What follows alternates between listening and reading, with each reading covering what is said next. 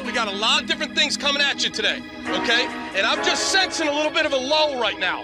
That. We don't got time for that. All right? Let's go. Crank it. Crank it, Glenn Cross. Woo! Ladies and gentlemen, can I please have your attention? I've just been handed an urgent and horrifying news story. And I need all of you to stop what you're doing and listen. You're listening to Rock Chalk Sports Talk with Derek Johnson on FM 1017 and 1320 KLWN.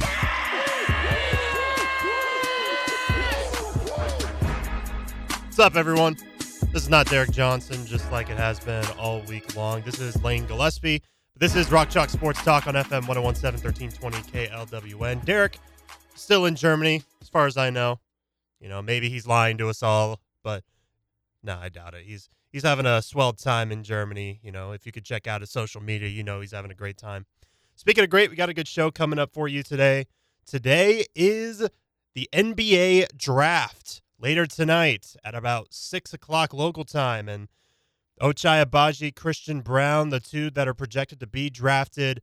Two other Jayhawks in contention but are not projected to be drafted, Remy Martin, David McCormick. But we had the draft profile for 3 out of the 4, the fourth one being Ochai Agbaji, we will get to today. Still got some best of RCST trivia for you later on, but just about the entire show is going to be about the NBA draft. At about the top of the 4 o'clock hour, we're going to talk a little bit more about what could possibly be the best fit for Ochai and Christian, the two projected to be drafted today, and then we'll get over the more general storylines at about 5:30. First things first, let's talk about Ochai Agbaji. A guy who was supposed to redshirt his freshman year. And then about halfway through the season, the redshirt was burnt.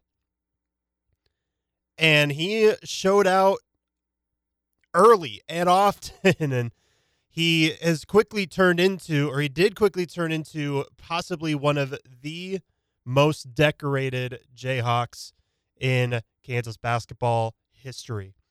Multiple-time Big 12 Player of the Week honors. He was the Final Four Most Outstanding Player, Final Four All-Tournament Team, Consensus All-American, Wooden Award finalist. Man alive, he was a wonder to behold. The Kansas City native from Oak Park High School, 6'5", 215. Stayed with Kansas all 4 years. Did declare for the draft after his junior season. Decided to come back, and that was probably the best decision that he could have possibly made. And like I started off saying, he redshirted his freshman year. You know, there was a lot of talent to come around, but due to injury and some other stuff going on, and basically Kansas was kind of falling off of, you know, where they were supposed to be. You know, the expectations, they were well under the expectations, I should say. So in January, Ochai and Coach Self agreed to burn his red shirt. The first game that he played was January 9th, 2019.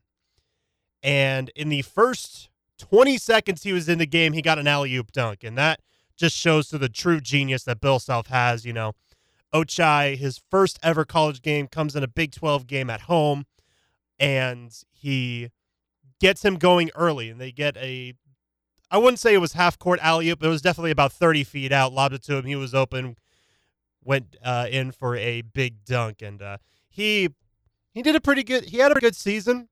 You know, nothing really too special in the 22 games that he played, starting in 16 of them.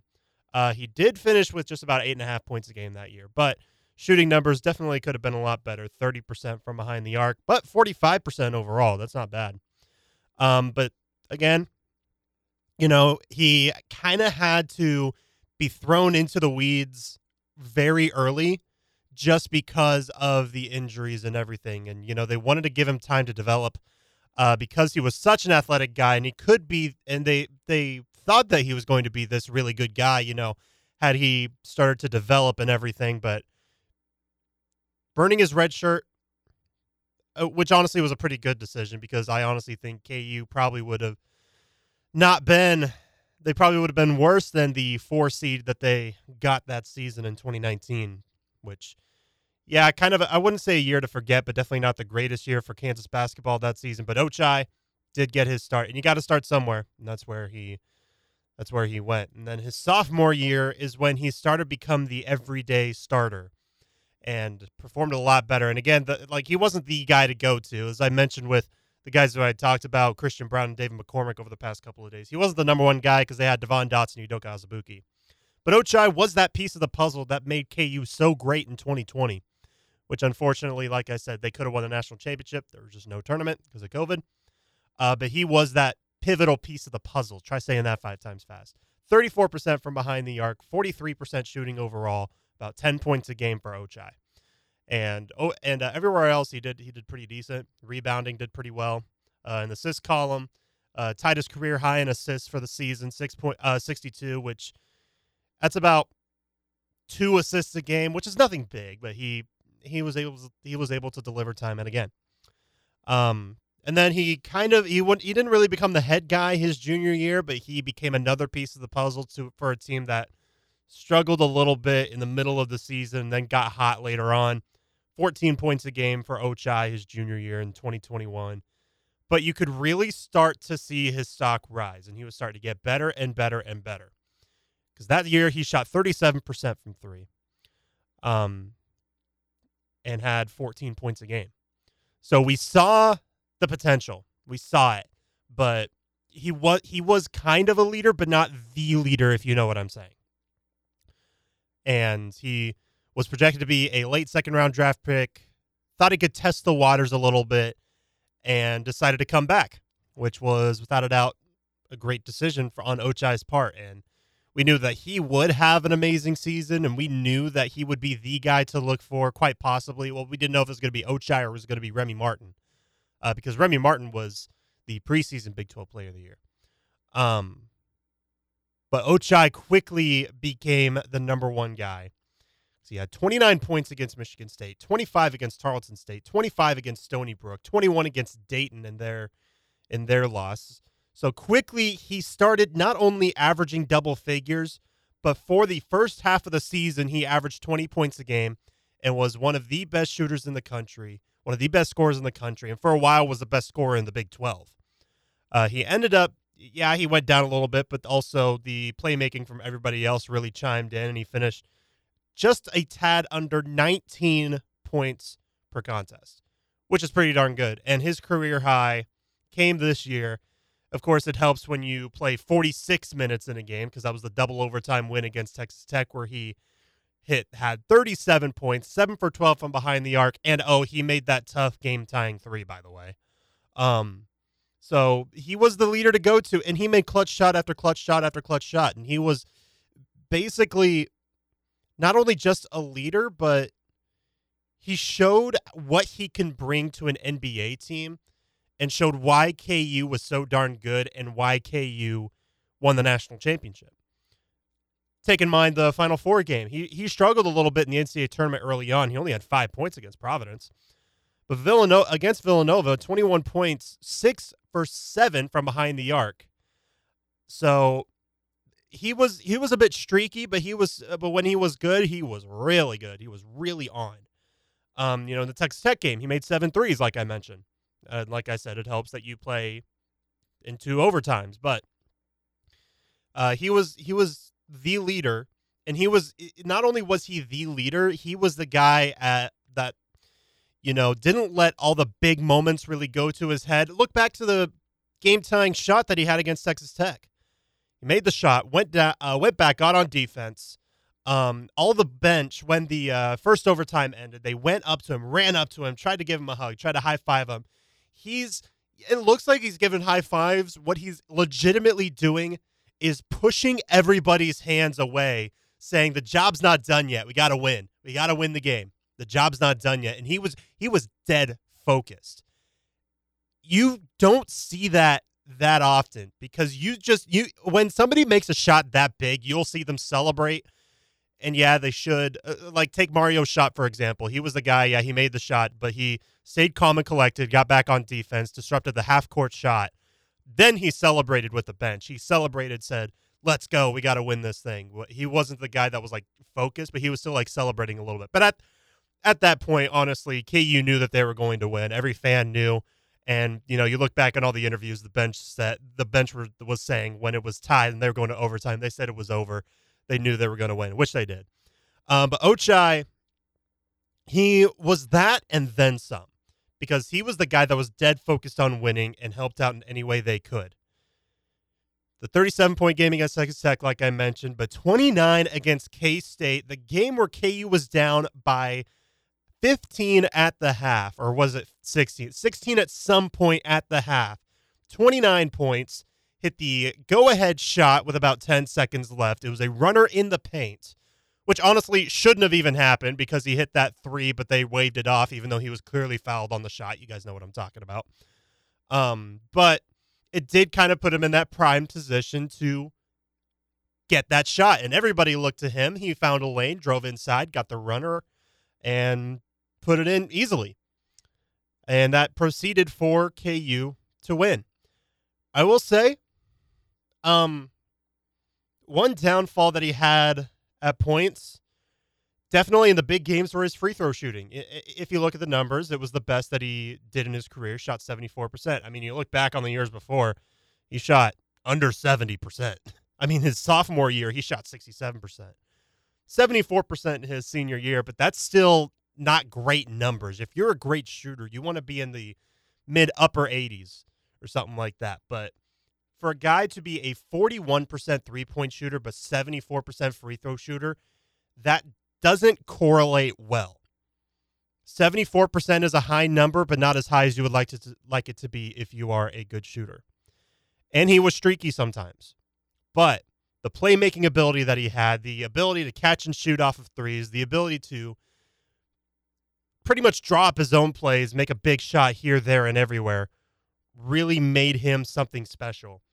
Became the Big 12 Player of the Year, which I mentioned on Monday. It was a great little trivia piece that second time ever in the Big 12 that the preseason Player of the Year and the postseason Big 12 Player of the Year, like the one that won Big 12 Player of the Year, were different players on the same team.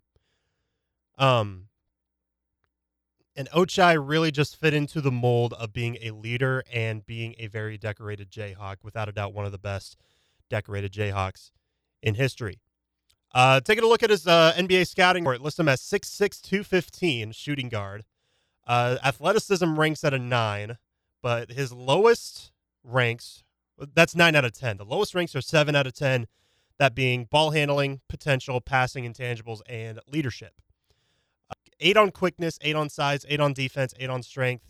I mean, we also got to talk about the way that he could finish inside, made tough layup after tough layup, and all the dunks he had. I knew he was going to get his because he reminded me of a Wayne Selden, and I always thought when Wayne Selden played, he tried to get poster dunk after poster dunk, and I'm thinking, man, he's going to get his. And what a coincidence how Ochai was that guy as well, and both Wayne and Ochai got theirs in the NCAA tournament, with Wayne getting his against Baylor, that big-time poster dunk. But right now, what Ochai is kind of listed as, this says his scouting report. This is by NBADraft.net. I'm trying to see if I could find who wrote this specifically. I can't find it. But Jorier Jorier Nixon wrote this on March 7th, by the way. So this was a little bit before the draft combine, which he didn't. He did the workouts, but he didn't play in the draft combine scrimmages just because he didn't want to get hurt. I don't blame him. Anyway, they were saying, he did a big favor by coming back and being in the 2022 draft class. His measurables, athletic testing are strong as expected, but last season, the last 2021 draft, didn't perform as well as he'd like to in drills and scrimmages, decided to go back to KU to improve his stock. Now as a 4-year starter, Ochai, or it says Obaji, but it has it with an O to start off instead of an A, which is a red flag. He had a breakthrough senior season that will undoubtedly had him in the running for National Player of the Year. He was a Wooden Award finalist. The award went to Oscar Tshiebwe. Next in line, talented Kansas wings that will play at the NBA level. Clear strengths that will allow him to stick for many years. Fits into the mold of a Trevor Ariza or a Mikal Bridges. I think those are two pretty good comparisons. They both had their strides. I mean, Mikal still is. Ariza plays here and there, but I think he's past his prime. But when he was at his prime, he was a pretty darn good shooter, pretty darn good finisher. Ariz is a little bit taller than Ochai because I think Ariz is about 6'8". Bridges is 6'5", though. And Mikal Bridges is doing an amazing job in the NBA. So Ochai listed at 6'6", 215. Pretty good size on him, pretty good strength. A 42-inch vertical a season ago, so it probably has gone a little bit higher since then. But 42 is nothing to sneeze at. 42 is incredible. I believe it was Andrew Wiggins who had like a 45-inch vertical in his combine. A guy who grew in front of our eyes, increased the scoring exponentially from 8.5 to almost 19 points a game. One of the more decorated Jayhawks in NBA history. And without a doubt is admired and loved, at least a lot more because he's a champion, by the Jayhawk community. Right now, his mock draft lists at 14 overall, which would be to the Cleveland Cavaliers. I'll talk a little bit more later. It will be at the top of the 4 o'clock hour about where both Ochai and Christian fit really well, Cleveland being one of them for Ochai. I'll get a little bit more in depth with that in a bit. This is Rock Chalk Sports Talk. This is Lane Gillespie. On the other end of this break, we're going to have the best of RCST trivia for you. Don't go away on FM 1017, 1320 KLWN. You're listening to Rock Chalk Sports Talk. Depend on it. Did you know that on our website, KLWN.com, as well as our sister stations, 1059 KissFM.com, Bull929.com, we have a program called Hometown Deals. So you click the tab, and it takes you to a magical place where gift cards are 50% off. We have handfuls of different restaurants and places that you can go to that you can get a 50% off gift card to. So just go to the website, click Hometown Deals, and you'll see some of those gift cards for 50% off. If you're a business and interested in being part of this as well and getting featured ads at no cash price and just gift card cost, you shoot us an email, djohnson@gpmnow.com.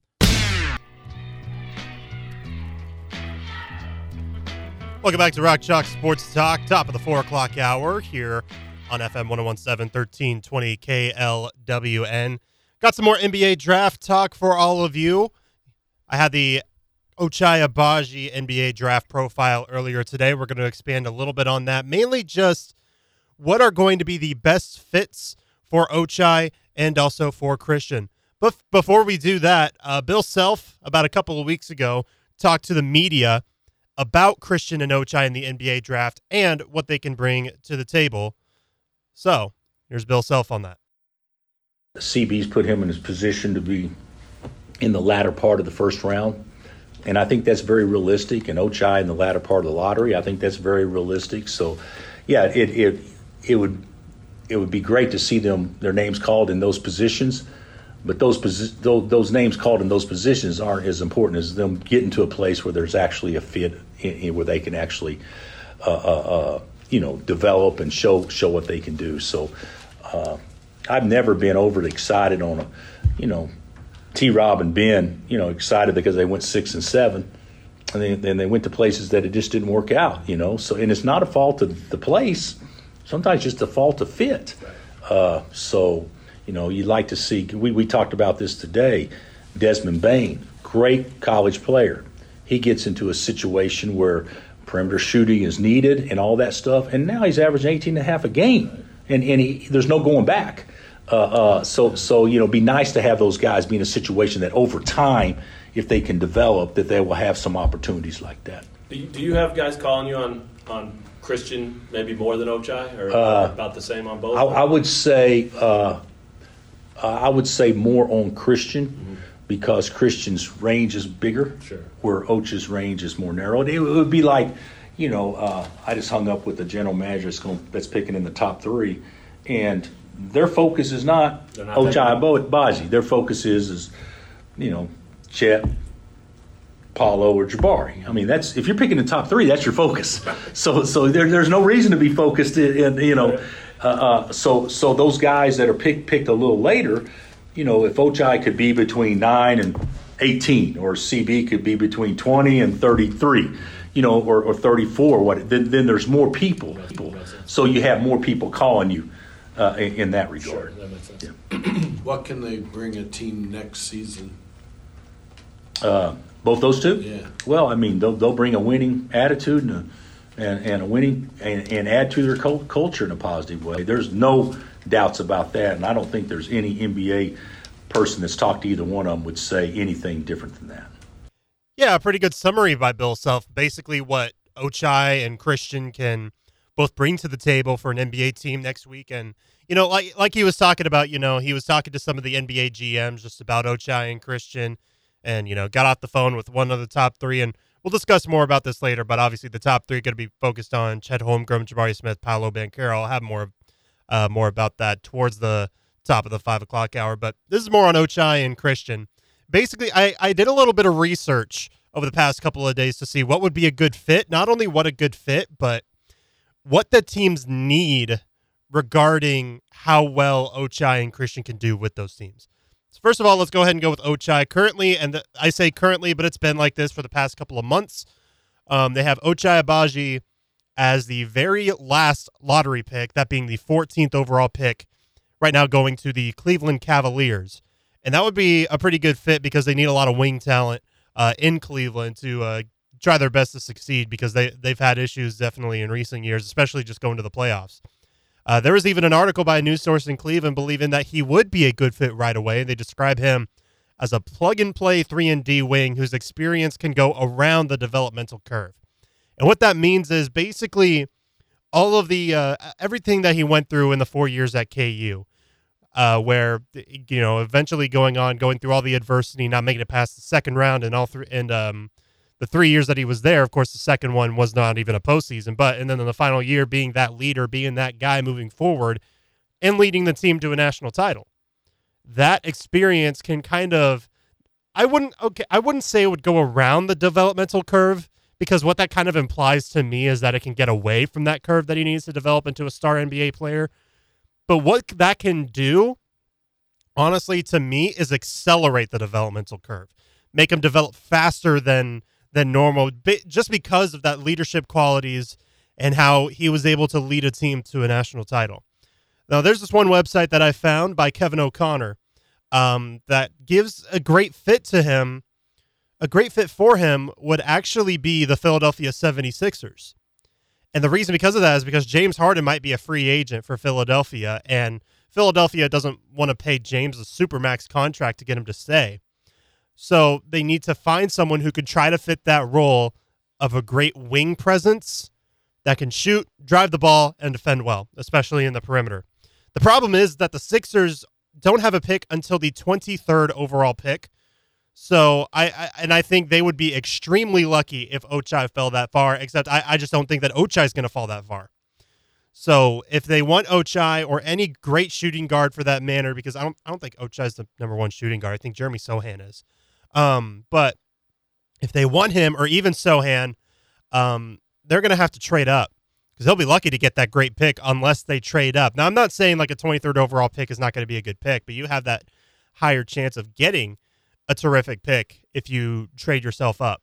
And then looking, I also scrolled through all of the possible teams of what they all need. The Denver Nuggets, who, hey, for those in Kansas, if you need an NBA team to root for, because the two closest teams are Oklahoma City and Denver, he could be a great fit there.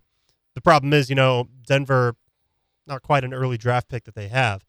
At least I don't think. I honestly, I don't even know if they have a pick this year. I'm gonna have to take a second look. Because I was trying to do some extensive research and I forgot to write it down. I don't even think Denver has a pick unless they trade in, because we saw the Lakers just trade in about a couple hours ago to finally get a pick today. Because before a couple hours ago they didn't even have a pick.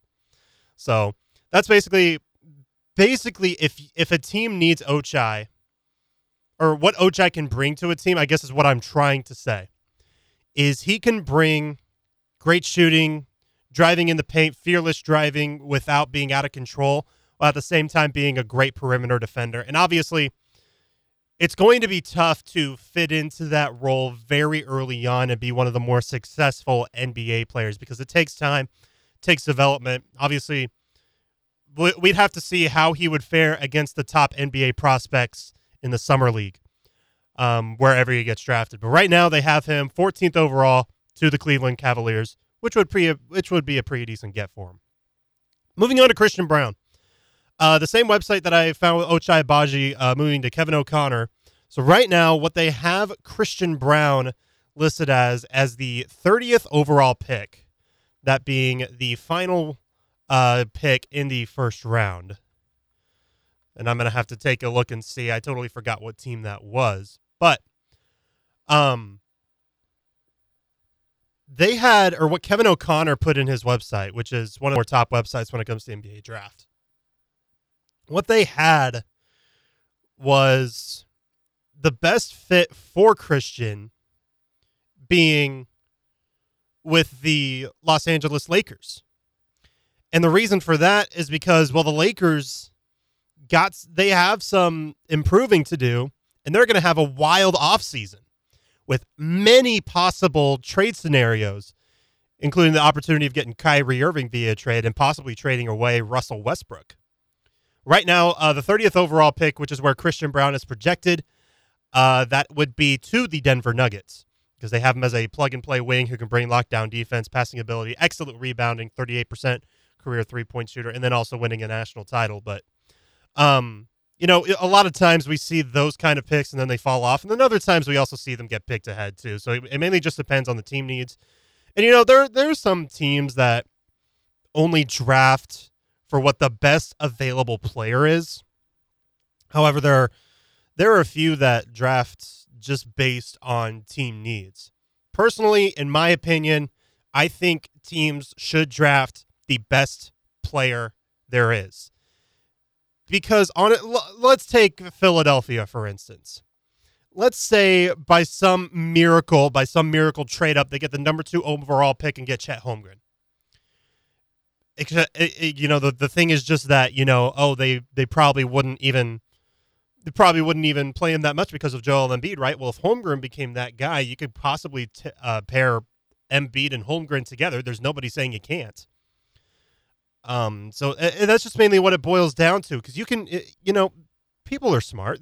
Well, some people, but you know, in the NBA, there's a lot of really bright minds in scouting, in coaching, in well, there's some that are owners and GMs. There are some that are not, but I digress. You know, there are some smart minds, and you can kind of fit whoever into any role. Is just basically what I'm trying to get at. And no matter if you draft the best player that there is or what your team needs are, but I think every team just needs to draft the best player possible. Anyway, moving on. So like I said, Christian Braun, right now this says that the Lakers are probably the best fit for Christian Braun. Originally didn't have a pick, traded with the Magic a few hours ago to grab the 35th overall pick in exchange for a future second-round pick plus some cash considerations. And like I said, you know, the Lakers are going to have to try to find some ground with their organization, because their offseason is going to be hectic with all the possible trade scenarios. Because, like I said, Kyrie Irving, and I mentioned this, what segment was it? It was Case of the Mondays, that I talked about the Brooklyn Nets and how basically Kyrie was having some contract issues. And it's possible that he could get traded because he's not going to be a free agent. He has 1 year left on his contract. Kyrie does. And it's possible that he could get traded, and the Lakers are the top option. And honestly, it's probably because of LeBron, just to bring back the Kyrie and LeBron duo that they had in Cleveland a few years ago. And then that will also possibly trade away Russell Westbrook. And basically, there are a lot of possible scenarios going on, and a lot of people on social media are trying to figure every possible scenario that could happen. But another team that could really work out for Christian would be the Miami Heat. Now, the problem is they don't have a first-round pick, or they do. They have the 27th overall pick. So, honestly, they could draft Christian. Another team that I honestly think could, the 28th pick, could be the Golden State Warriors. Yeah, they just won a title with Steph Curry, Klay Thompson, Draymond Green, and Andrew Wiggins. But I think if you could grab another wing guy that can prove to be a monster on defense and overall do pretty well on offense, I think that could help. You know, the Warriors would not be a bad team for Christian. Because I know, the Warriors are coming off of a title, but nobody predicted that they would win a title until like the middle of the playoffs. That's just the thing. And they're going to have some off-season movements here and there because they want to. Yeah, they just won a title. It's their 4th in the last 8 years, but they want to continue that trend. Well, at the same time do it comfortably instead of being the underdog is basically what I am trying to say. So I think the Warriors could also be a good fit for Christian Braun, but it'll have to just kind of depend. Now, when it comes to Remy Martin and David McCormick, they are both able to be drafted. They're eligible. Like, they're in the NBA draft. They're not projected to be drafted, and nobody's projecting them to. But very, very, or I should say extremely likely a team is going to come calling, sign them, have them play in the summer league, and see if they can prove themselves to get on an NBA roster.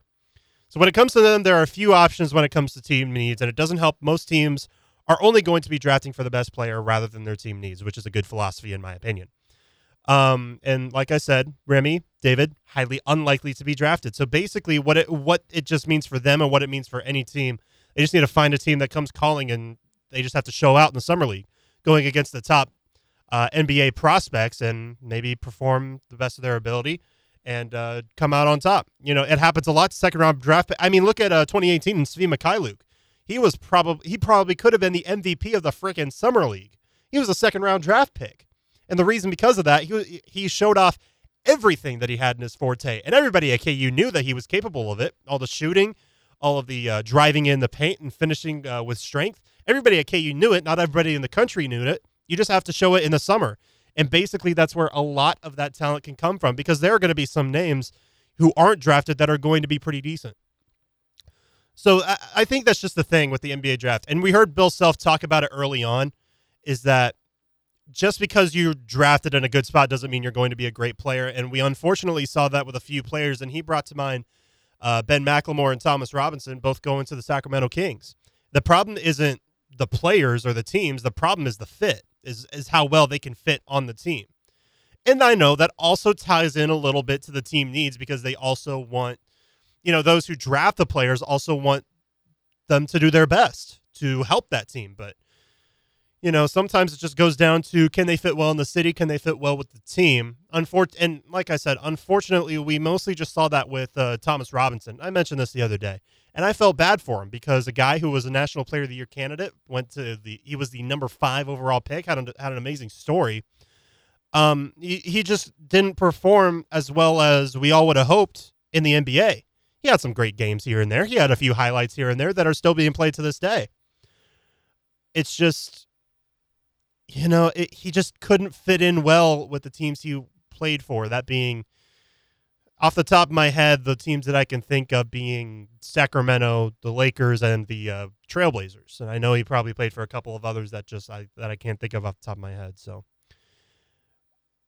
that's why I kind of put this whole, could these teams be a great fit together? And it mainly just comes down to team needs and what they can bring to these teams.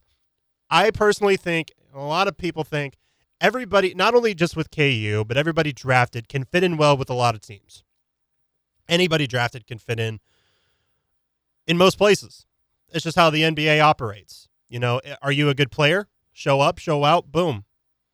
You're a good player. You're going to get a lot of recognition. You're going to get a lot of sponsorships. You're going to get a lot of money, stuff like that, and see if you can continue it on a consistent basis.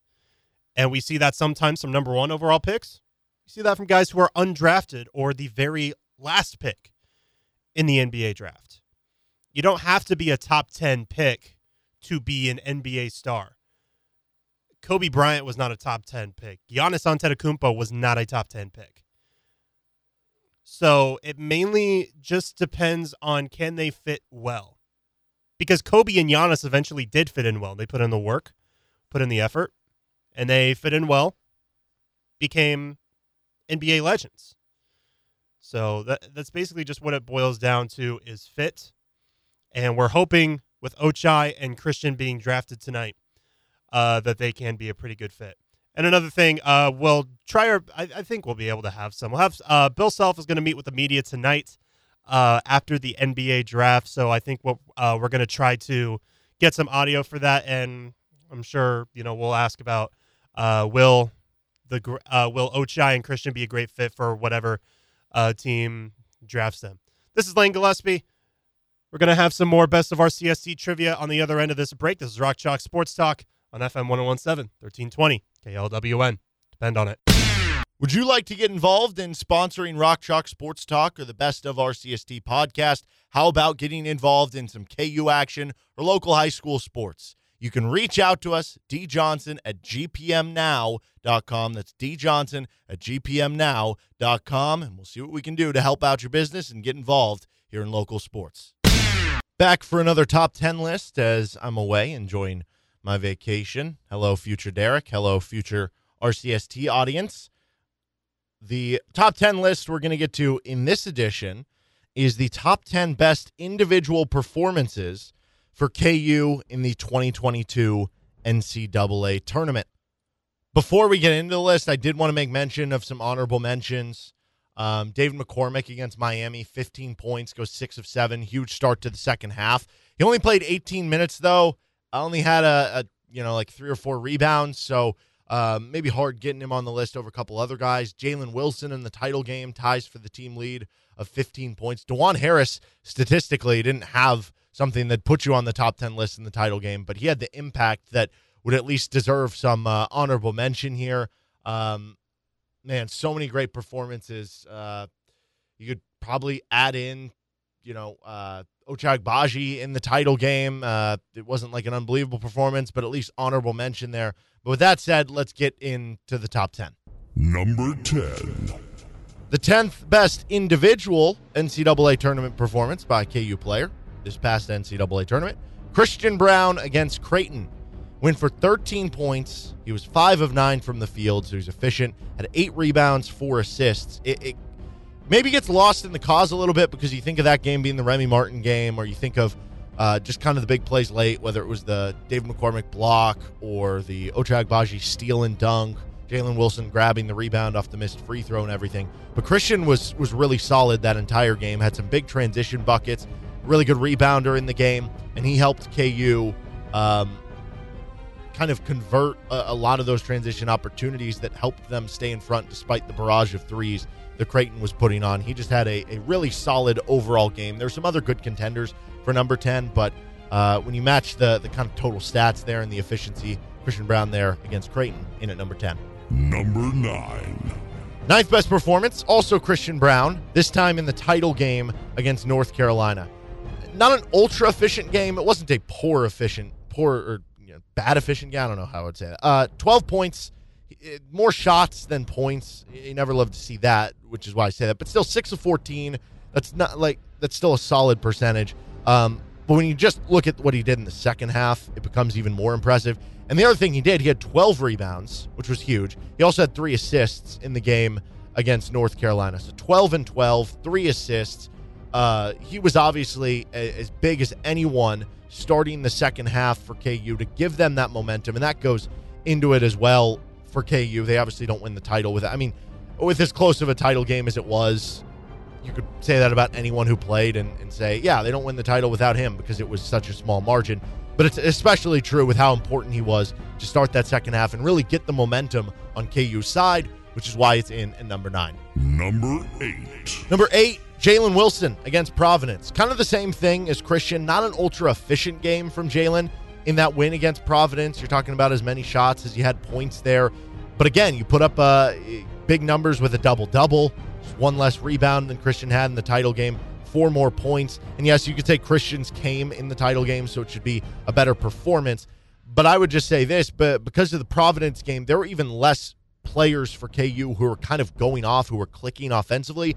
Even though, again, it wasn't ultra efficient for Jalen, not really anyone in that game was efficient for either team. So, I mean, it's a couple players, which makes what he did and just grinding to get those points in a defensive battle even more important for KU to sneak by a close game in the Sweet 16 to even allow them to continue their tournament run and eventually get to the title game. Jalen was huge in that game. The play that always will stick out is the big and one kind of spin into Horkler he had that gave them back the lead after Providence had just gone in front. Number 7. 7th best individual performance of the 2022 tournament ride for KU. Ochai Agbaji against Miami. Talk about efficiency here. 18 points. He went 8 of 12 from the field, 2 of 2 from downtown. He had 5 rebounds. He had 4 assists, 4 steals. So he filled up the stat sheet. He was ultra efficient. He was huge in the second half for KU. I think 12 of those 18 came in the second half when KU really put the onslaught on Miami. Had that big play where Jalen Wilson saves it in bounds, kicks it to him to the corner. He knocks down the triple. Ochai was great in that Miami game. Number 6. Sixth best individual performance. Remy Martin. Haven't said his name yet here on this one. Remy Martin against North Carolina. I don't know. Honestly, you could argue this could be higher on the list. And now that I'm putting it here, I'm kind of wondering if I should have put it higher. He had 14 points on 5 of 9 shooting. He had 3 rebounds against North Carolina. So the reason that it's 6 and not in the top 5 is some of the other ones I'm going to mention, it's just the pure stats are just better, like more total points or maybe slightly better efficiency or more other stats to fill it out than just 3 rebounds. But in terms of importance, I mean, think about the shots that Remy Martin made to earn those 14 points. So he banks in a 3 in the first half. Honestly, didn't really look totally right in the first half. Second half was unbelievable. He hits the 2 corner threes. He hits the step back 3 at the right wing over Armando Bacot. He hits the insanely tough kind of left-handed layup over Armando Bacot. Could be higher in terms of importance, but if we're just basing it off, the stats and that type of individual performance, I think number 6, I don't know, maybe I'm talking myself back into that it was the right spot. Let's get into the top 5. Number 5. So again, if we're saying Remy should be in the top 5 there, it would have to, first of all, clear this one. Ochai Agbaji against Villanova. And that's where you run into issues because Ochai had 21 points on 8 shots. That is stupid efficiency. He only had 2 rebounds and 1 block, so didn't fill up the stat sheet. But again, he was 6 of 7 from 3, 21 points on 8 shots. That's remarkable against Villanova. And it was an onslaught early because of Ochai. They end up pulling away late and blow him out. Who knows how that game goes if Ochai doesn't have that start, though, right? Is it kind of a close game, and then when Villanova makes their run, instead of getting it down to 5 or 6 or whatever it was, all of a sudden, are they leading by a couple points? How does that go? But Ochai was just on another level of professional shot making in that game against Villanova. Number 4. Fourth best individual performance, Remy Martin against Creighton. So again, this is tough to compare because you could say, well, with the importance of the title game, the Remy Martin one against North Carolina should be ahead of the one against Creighton. But the one against Creighton, he had 6 more points. He had 20 points on 7 of 14 shooting. So it's about the same field goal percentage, too, between the two. But he had more other stats as well against Creighton. Instead of 3 rebounds against North Carolina, he had 7.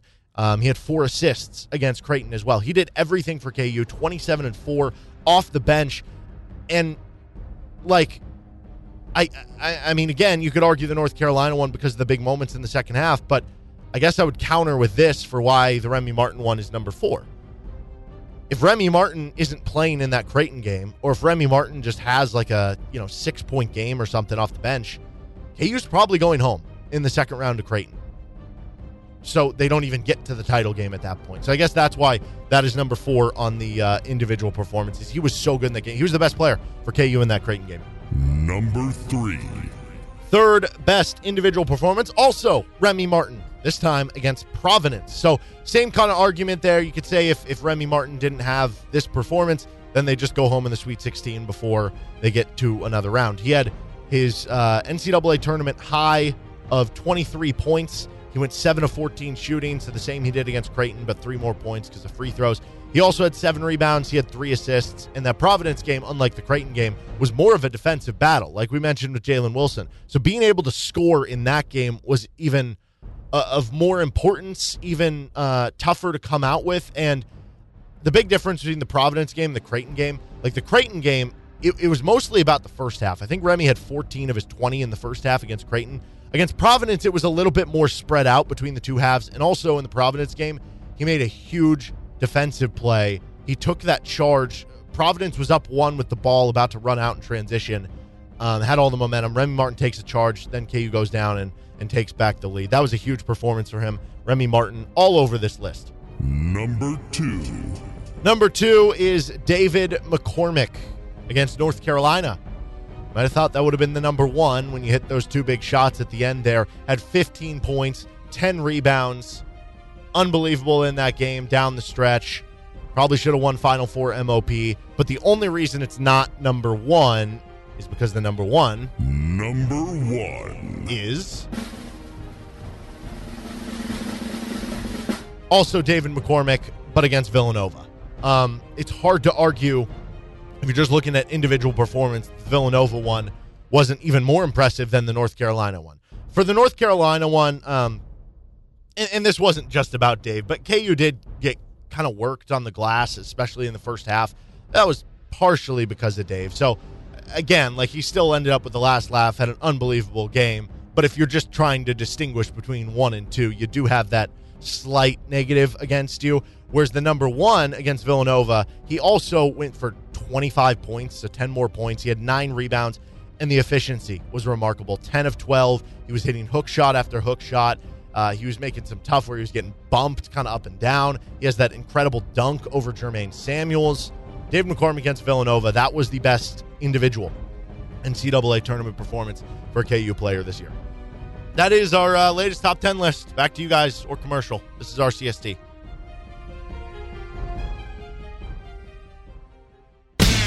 We are brought to you by Home Field Apparel. Home Field, a premium collegiate apparel brand out of Indianapolis, is incredibly comfortable, officially licensed apparel with vintage college designs because they dig through the archives of your school to find unique logos, mascots, and moments. The Kansas collection has 14 pieces of apparel, including t-shirts, hoodies, crew necks, and they are some of the most comfortable things that you will wear. Plus, they look really cool. And they just released, well, not just, but after the national championship, they released a national championship shirt.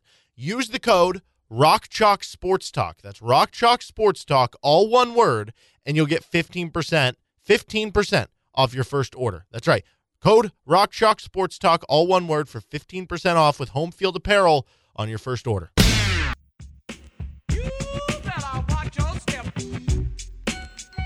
About 20 past the 5 o'clock hour. This is Lane Gillespie with Rock Chalk Sports Talks. Derek Johnson still in Europe, in Germany, more specifically, for the rest of this week and for the next. And then the first week of July, he'll finally be back.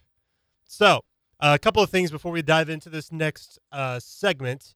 First of all, the College World Series finals are now, well, we now know the teams that are going to be fighting for the College World Series title. Yesterday, Oklahoma Sooners won and were the first team to get into the College World Series finals. And just a few moments ago, Ole Miss defeating Arkansas 2-0 to advance to the College World Series finals. First game 1 is this Saturday. And next week, when the College World Series comes to a close, we'll, of course, be covering that for quite a bit. Secondly, because I've been totally forgetting on about sharing this, and I assume a lot of you already know, today is the 50th anniversary of Title IX. So that is also something to celebrate here today. Going to go a little bit deeper into the NBA draft, but we're going to move on from sort of the spectrum of the KU players able to be drafted into the NBA and just go more into the storylines to follow, or just at least a few of them, as we go into the NBA draft, which will start in about an hour and a half. It'll start at about 7 o'clock local time. I know I said earlier, I think I said 6 o'clock. I was wrong. It's going to be 7 o'clock local time. But anyway, there have already been some very interesting trades, and there are going to be a lot more interesting trades today. I wouldn't be surprised. I wouldn't be totally surprised if the Kyrie Irving trade happened today. I touched on this earlier on, how, because I talked about Christian Brown possibly being a fit for the Los Angeles Lakers, and how Kyrie Irving he could quite possibly be traded to the Lakers. So don't be surprised if that trade happens tonight. If it doesn't, don't be surprised on that either. The Lakers were able to get into the draft. Before today, they did not even have a pick, and they were working their hardest to try to move into the draft. They were able to get the 35th pick, got that from the Orlando Magic in exchange for, I believe it was the 2028 second-round pick and some cash considerations as well. Some trades that happened prior to today, some earlier on. This was probably the biggest, that being Jeremy Grant being traded to the Portland Trailblazers along with the 46th overall pick going to Portland. Portland does have the 7th pick overall on the draft board, but they added another in the 46th. The Detroit Pistons already have the 5th overall pick, but they did get the 36th overall plus a first and second round pick in 2025. One headline that I found out is that the Trailblazers are also trying to get OG Anunoby from the Toronto Raptors, try to get him traded to Portland. Now, I know Portland for a while, they've had their issues, and they have one of the best point guards in the league, one of the best shooters in the league, without a doubt, in Damian Lillard. But it's been hard for the Trailblazers to even have a decent team decent players except for Damian Lillard, in some cases CJ McCollum, but he's not. I don't think he's on the Trailblazers anymore. I think he got traded. But anyway, with getting Jeremy Grant and OG Anunoby, could the possibly OG Anunoby, could the Trailblazers finally beat elite, and could Damian Lillard finally have a shot at the NBA Finals? Honestly, with those two, I'm not sure. It kind of just will depend on the draft picks that they get tonight. Again, Trailblazers have number 7 overall and number 46 as well, which they got today. A couple of weeks ago, the Dallas Mavericks received Christian Wood, and in exchange, the Houston Rockets got the 26th pick, Boban Marjanovic, Sterling Brown, Trey Burke, and Marquise Chris. That's 4 players and a first-round pick for 1 player, which it makes you feel very valued. And I know Christian Wood's starting to become pretty darn good. But I think this was a good get for the Mavericks. But it's going to be kind of interesting, the mindset with Christian. And the same kind of goes with Jeremy Grant, because being traded along with a pick to get he gets traded for 3 picks, kind of feels like you got traded for 2 sub sandwiches and a side of chips. That's basically kind of what it feels like to you. Because if you trade a player for a player, then fine. But if you trade a player for 3 picks, it kind of feels like you got traded for something very small, especially when 2 of those picks are second-round picks. Anyway, no doubt the main focus for today, who will be the number 1 overall pick? Paolo Banchero is in there a little bit, but it's kind of taper off for now. But it's between Jabari Smith and Chet Holmgren. Jabari Smith being the star power forward from Auburn, and then Chet Holmgren making his name as the 7-foot-tall and 195-pound big man from Gonzaga. In my opinion, it's going to be Jabari Smith number 1, Chet Holmgren number 2, Paolo Banchero number 3, and I think a lot of people would agree. There are some mock draft boards that are putting Jaden Ivey possibly at the number 3 spot, but I think it's going to be Paolo Banchero. The other storyline is basically just about Chet Holmgren. The thing is with Chet, if you've never seen him before, he's tall and very lanky. 7 feet tall, 195 pounds. I mean, if you think about Udoka Azubuike, he was 7 feet tall and around 250 pounds. He was big. He had a lot of muscle. Now compare that to 7 feet tall, 195. And basically to a lot of teams, they've said, you need to build up some more strength. And he says, I promise I am eating, and I promise I am lifting weights. I think he is starting to get stronger, but basically the versatility of Chet Holmgren and the finesse that he has as a 7-foot guy kind of questions if he is the next quote unquote unicorn in the NBA.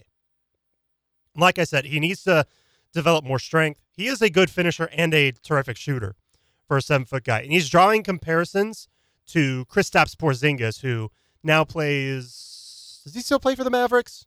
I think so. I totally forget. But he was drafted to the New York Knicks. We saw the meme when he got drafted. I think it was like 2015 or something like that, of the kid crying that, why would we get this guy? But he turned out to actually be pretty decent.